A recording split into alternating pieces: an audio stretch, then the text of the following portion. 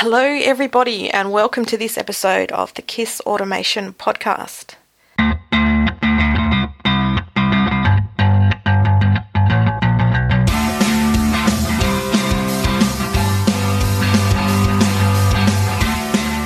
was very lucky to be able to speak to Paul Jarvis about his email habits. So Paul is a web designer, a best-selling author, and a gentleman of adventure. So Paul writes a weekly newsletter called The Sunday Dispatches, and as the title may tell you, it goes out every Sunday, though I get mine on a Monday as I'm currently in Australia.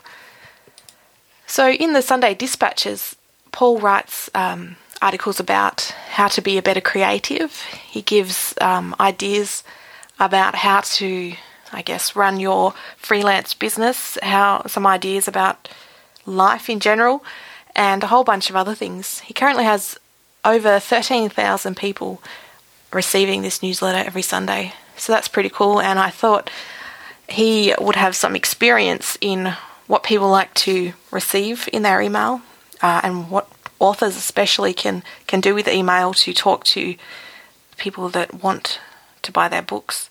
So we discussed lots of things to do with email. We had a few laughs. Hopefully my jokes weren't too bad for you all this week. And if you want to learn more about Paul, you can go to pjrvs.com and sign up for his newsletter. Or if you want to continue the conversation about this episode in particular, you can head over to kissautomation.com.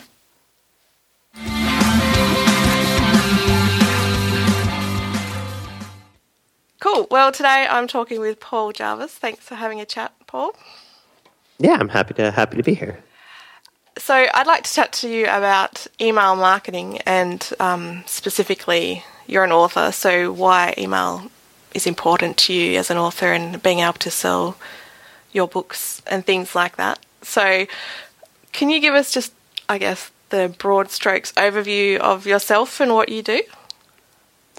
I don't even know how to describe what I do anymore. It's gotten to the point where I've got so many balls in the air right now. I don't know what I am. So I do web design, like you said. I'm also a writer. I also have a podcast. I also do online events and launch products and stuff like that. So I do a lot of things, but I think what we're talking about today is email. So what I do the most consistent out of anything that I do is send an email to my mailing list every Sunday with a new story or article or something. So that's actually the most consistent product that I have out of everything that I do is my email list. And you call it the Sunday Dispatches? I do, because it goes out on Sunday. Although for you, yeah. I think it goes out on Monday, so it's technically misnamed. Exactly. So anybody in Australia or New Zealand or anywhere on that side of the world gets it slightly late. But for me, it is Sunday morning when it gets sent out. And why is it? I realise it's called the Sunday Dispatches because it gets sent on a Sunday. But why did you choose that? Format, like sending once a week and on a Sunday, and is that just for consistency reasons, so that you would keep? Yeah, it'd be weird if you got it on a Wednesday. So I kind of have to send it on a Sunday. But no, the reason I send it on Sunday just because that's when I feel like because I guess the content of it straddles work and life. So I feel like it isn't really a full-on workday 9 to 5, Monday to Friday type email. It's kind of other. Yep. So I feel like sending it on Sunday makes the most sense for that. And yeah, I named it a day of the week, mostly for two reasons, and they both relate to consistency. The first one is if you sign up for it, you know you're going to get it on Sunday. And if you unsubscribe and you tell me that you get too many emails, I'm going to post that on Twitter and make fun of it. Because if you're complaining you're getting too many emails, because you get an email every Sunday from me, and you're complaining that every Sunday is too much, and you sign up for something called Sunday, I'm going to make fun of that because it's funny. And the second reason is I need consistency. I need to keep my writing as consistent as possible. Otherwise, I'm not going to be as good of a writer. So I know that if I call something the Sunday Dispatches, then I have to get my ass in gear and I have to write an article once a week and send it out every Sunday. So it keeps me consistent in communicating with my audience as well. Yeah, all right, that's fair. And I guess consistency is, when it comes to email, is a big deal as well. So, everyone knows to expect at least one email from you every week. So, in a couple of months, like a lot of people, if you've not sent them an email, they can't turn around and say, hey, who are you? Why are you sending me email? Because you've been doing it every week. Exactly. If the more you're showing up in somebody's inbox, the more consistently they're thinking about you. And when you do things like launch products or sell books or that sort of thing, then showing up and reminding your customers and your audience who you are and what you do on a weekly basis kind of makes sense. Yeah. All right. So with the email list, what is the process, I guess? So you've got on the bottom of all the articles on your website, you have an opt-in box. So if somebody's come across your website and they're not on the list, they can see what you've written previously and join up. And you also have a dedicated landing page, like newsletter, I think it's called. No, Yep. Sign up. Yep. I changed the wording, and Okay. I'm also running A/B tests on it, so it's probably called Sign Up or Newsletter or one or two other variants. I don't remember at the moment. Something of but that. it's there is a dedicated landing page. Do you find that is or have you done any tests, like in terms of a dedicated landing page as opposed to like a pop-up on the main web page or any other pages on your website? Have you done any testing in terms of how to get people on the list? Yeah, I more test the wording and the calls to action, because I always have a modal that comes up if you try to close the site. It only shows up once every 90 days. So if you see it once, you're not going to see it again unless you're on another computer or unless it's 90 days later. I also have at the bottom of every article that I write, sign up for my list. There's no share buttons. Actually, no, there may be a tweet button now because I'm testing something. But there's no comments. There's nothing else on the site other than signing up for the list. And I find the more that I take options away from people, the more that they will take the intended action that I want them to take, which is signing up for my list. I don't care if somebody buys the product when they go to my site. I'd rather them on my list, because then they're more likely to buy a product down the road, and they're more likely to buy several if I look at the value of, like, the monetary value of anybody on my list. And the other, with the dedicated landing page, I do that because whenever I write for another publication or in all of my social media profiles, I link directly to that, because that has no other information on it other than, here's my list, here's why it's cool, here's what some other guy said about my list being cool, here's the publications that my articles from my list show up in later. So it's all building social proof and that kind of stuff for people to say, like, hey, I think maybe I want to sign up for this list if they're the type of people that I want on my list in the first place. Yep, your rat people. Exactly. Which, in case people aren't aware, is basically the people who you resonate with, or they resonate with you, and maybe they'll buy from you in the future. I guess your tribe, for want of a better word, that people might know. Yeah, exactly. Yep. Awesome. Yeah, it's all the people that like and support what I do, and all the people that aren't. Those people don't matter when you're making stuff on the internet. That's exactly right. Your first email, I think, is quite hilarious, and it's something most people don't do. Which, like, I guess, especially with MailChimp, because you have to do the process of the double opt-in. Most people just that I've seen, I should state, they just use the templated subscribe now to this list, and then the generic email that says you're now subscribed, here is the details. But your email actually has personality in it and speaks to your rat people. Yeah, and Casey, that's because it's the default language is so boring. I know. It's just, congratulations, you have subscribed to our mailing list. So we can spam you now. Exactly, but in MailChimp, and regardless of what application you use to send emails, you can customize all of them. But in MailChimp, because that's the one that I know, you can edit the text on every single part of the process that people, and it's called onboarding, when somebody punches in their name and email address to your list, then they get taken to a page, then they get an email saying confirm, then they click confirm, then they get taken to another page, then they get a final welcome email. That's the onboarding process. That is all editable in MailChimp. You can even change the words on the button if you click the translate tab. So you can change everything. So it makes sense. It makes sense to make it fun. And that's why my final welcome email is talking about how I was so excited that you signed up for my list that I got your name tattooed on my inner left arm, because every time I raise my arm above my head, which I do often, I will see your name and be reminded of how awesome you are. And it's just a way to kind of bring people into the community. And it's a good way as well I validate my audience through humor. So if somebody doesn't get my humor, they're probably not going to like anything I have to say, so they should probably leave. So it's a good way for me to validate right off the bat if somebody is going to like my stuff or not. Because if they're not going to like it, I don't want them on my list. I pay for it. It's expensive to have a mailing list. It's 10 times more expensive than my hosting. So I only want people on my list that want to actually be there. So I give people as many opportunities as possible to leave if they don't want to be there. Obviously, if they want to be there, I want them to stay. But if they don't want to be there, then they can scurry off to some other mailing list.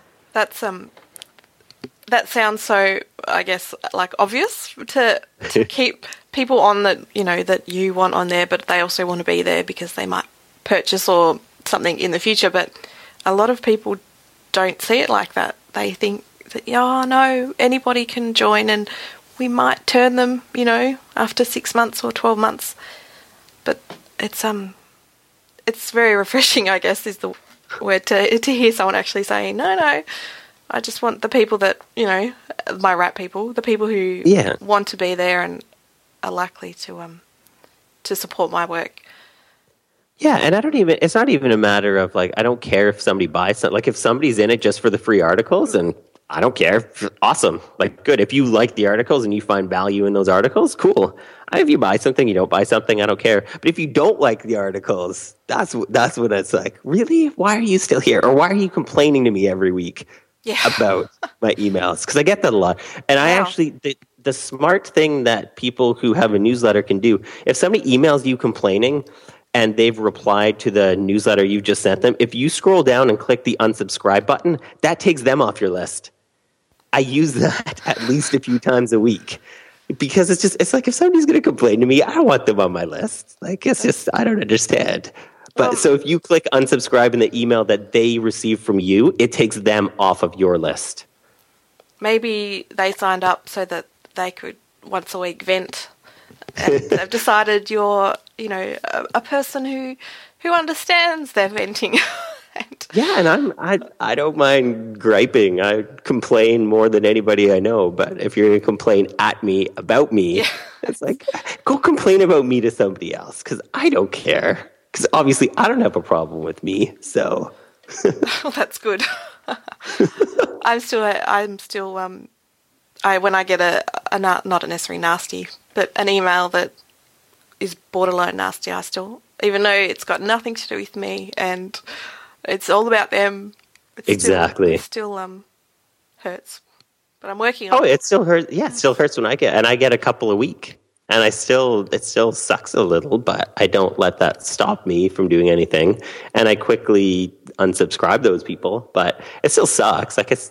Getting criticism, unsolicited criticism, is always a bad thing, I think. Yes. Well, that just went downhill pretty fast. Back onto more upbeat topics. Sure.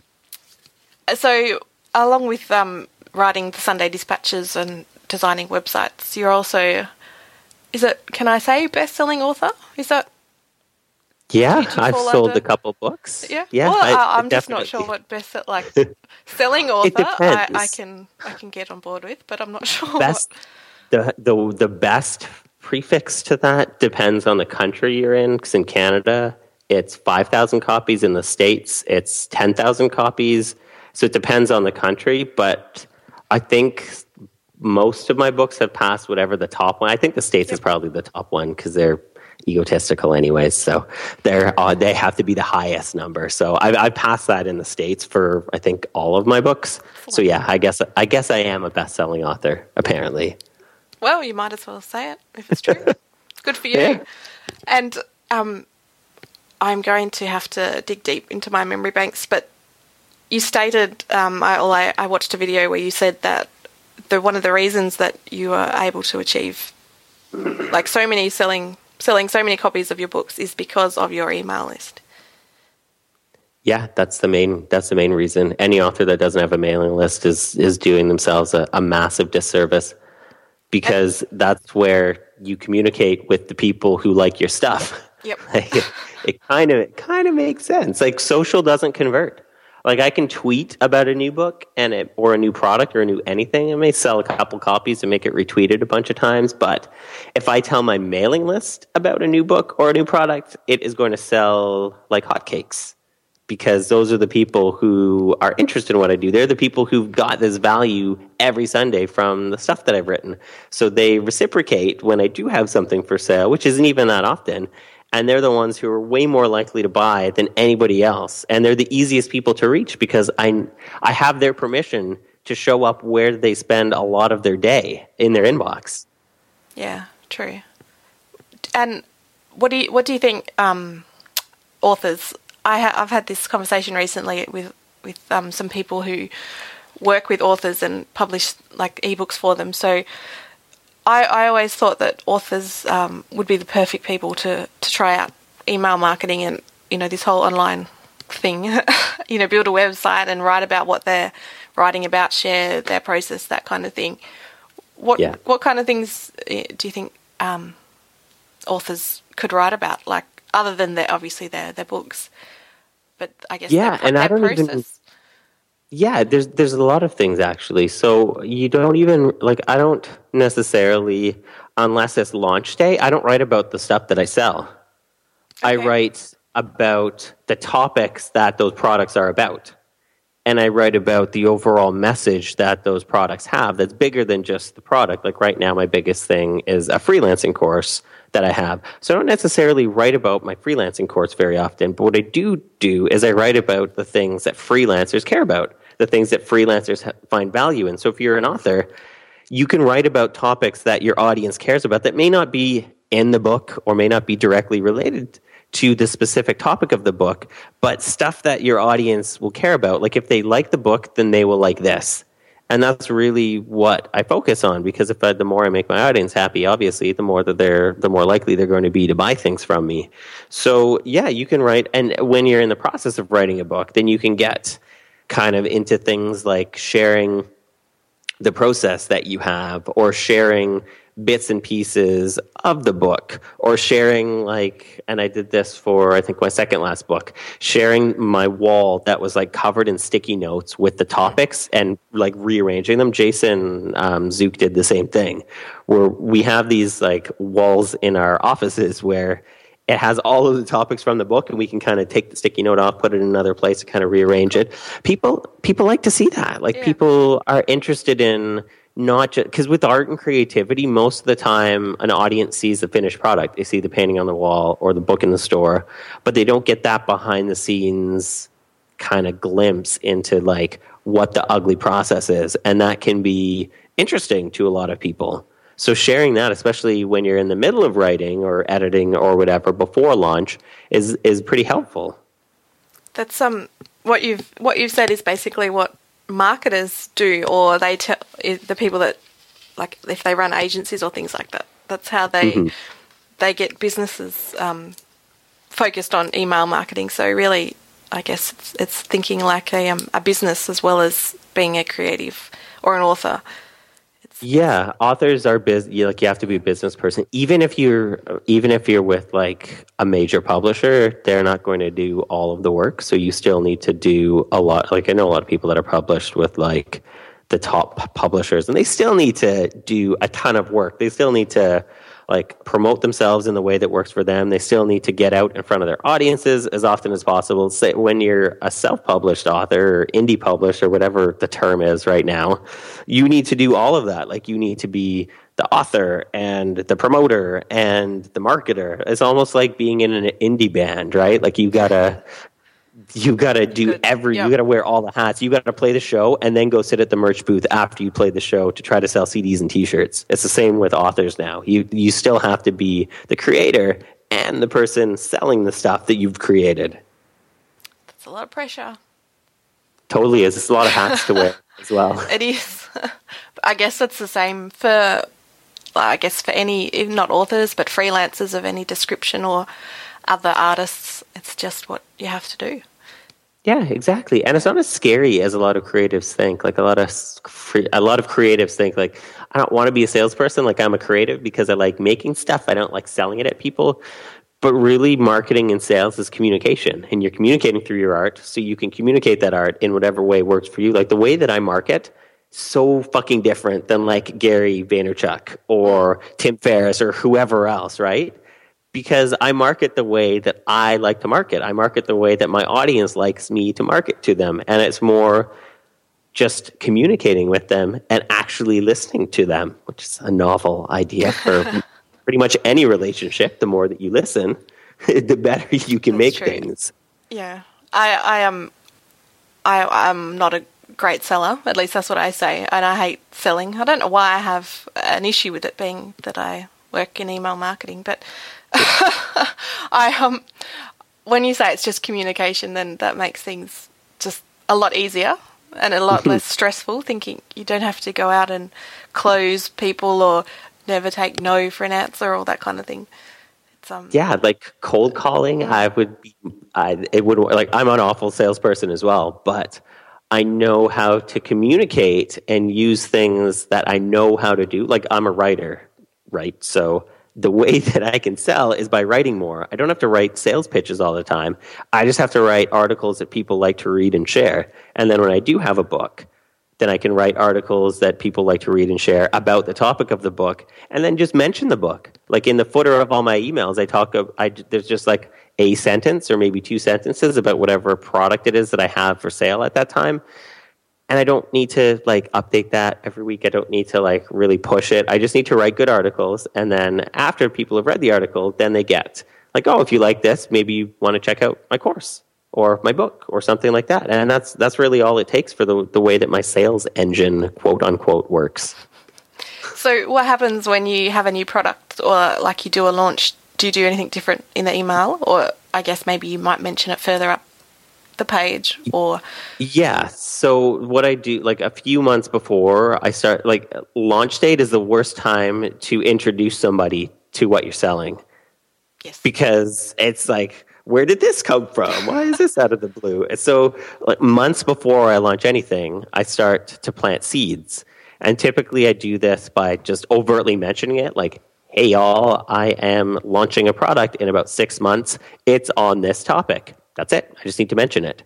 Or I'll start seeding things into my Twitter or my Instagram of me making whatever it is that I'm making. And then I also start to plant seeds in terms of keywords and topics. So if I'm writing a book about freelancing, I'm going to start saying the word freelancing a lot more. I'm going to start writing articles about freelancing. If the last book, I guess, that I released was called The Good Creative. So for about 6 months, every time I talked about my audience, I said creative. I used the word good a lot. I used creative a lot. I talked about the fact that the book was coming out. And then I do kind of a 3 email launch. So I mention that whatever it is I'm launching is coming out the next week, the week before it launches. Then on launch day, I say, hey, it's available. If you get it right now, you can get this bonus or discount or something. There needs to be some kind of scarcity and urgency. Otherwise, people are like, oh, I'll get that later, and then later never happens, and you never get a sale. And then the third week, I say, hey, in case you missed it, I launched this product last week. You still have a tiny bit of time to get this bonus, discount, something. So get to it because there's only like 12 hours left or 24 hours left or something like that. So I kind of follow a bit of a formula for that, but it's always the way that I word it, the way that I kind of make it different or interesting is always kind of different, but I do follow kind of that strategy because I see that working when I do that. Yeah, I think that's okay. Doing the same thing, if it works, then you'd be silly not to do that, do it again and again. But and it only seems the same on my end, right? Like when I'm telling my audience, like, hey, something's coming next week, there's been like 40 weeks of articles that I've sent, and and the way that I say it is always so relates more to the product than whatever the strategy is. So yeah, it all works out, and it doesn't seem monotonous to my audience, I don't think, at least. Well, the example I always use for launches is like when a movie is released, like in Hollywood, or the big movie of the summer. Every year, it's exactly the same process. Different movie, different actors, whatever, but they do the exact same thing every year, and nobody seems to complain. There's the little movie trailers are released, and then the people do the world tour, talking to reporters, and then that gets seeded into different TV shows and news stories and newspapers and articles, and it's exactly the same every year. But yeah, exactly, and it's always some alien that's coming to destroy humanity, and then Will Smith comes in and saves the day because he's a fighter pilot or a submarine captain or and something. Very cool and witty. Exactly. Under fire. Absolutely. Yeah. Excellent. Well, that covers everything that I wanted to ask you about your email. Cool. So cheers for that. Yeah, thanks. And if people want to, I'll put some links up, but it's pjrvs.com for Paul Jarvis. And currently the newsletter is at pjarvis.com/sign up. And I highly recommend people get on that list. And, thanks. And read through. And I have to say, though, that they might get an addiction to GIFs after reading your latest articles. But yeah, animated GIFs are the reason that the internet exists. Like they don't get old. They've made such a comeback. I'm so happy that happened. Yes, I created a new service last week. Wrote the sales page, had to stick in a GIF. So Nice. Excellent. Well, thanks for your time. Yeah, thanks, Casey. This was fun.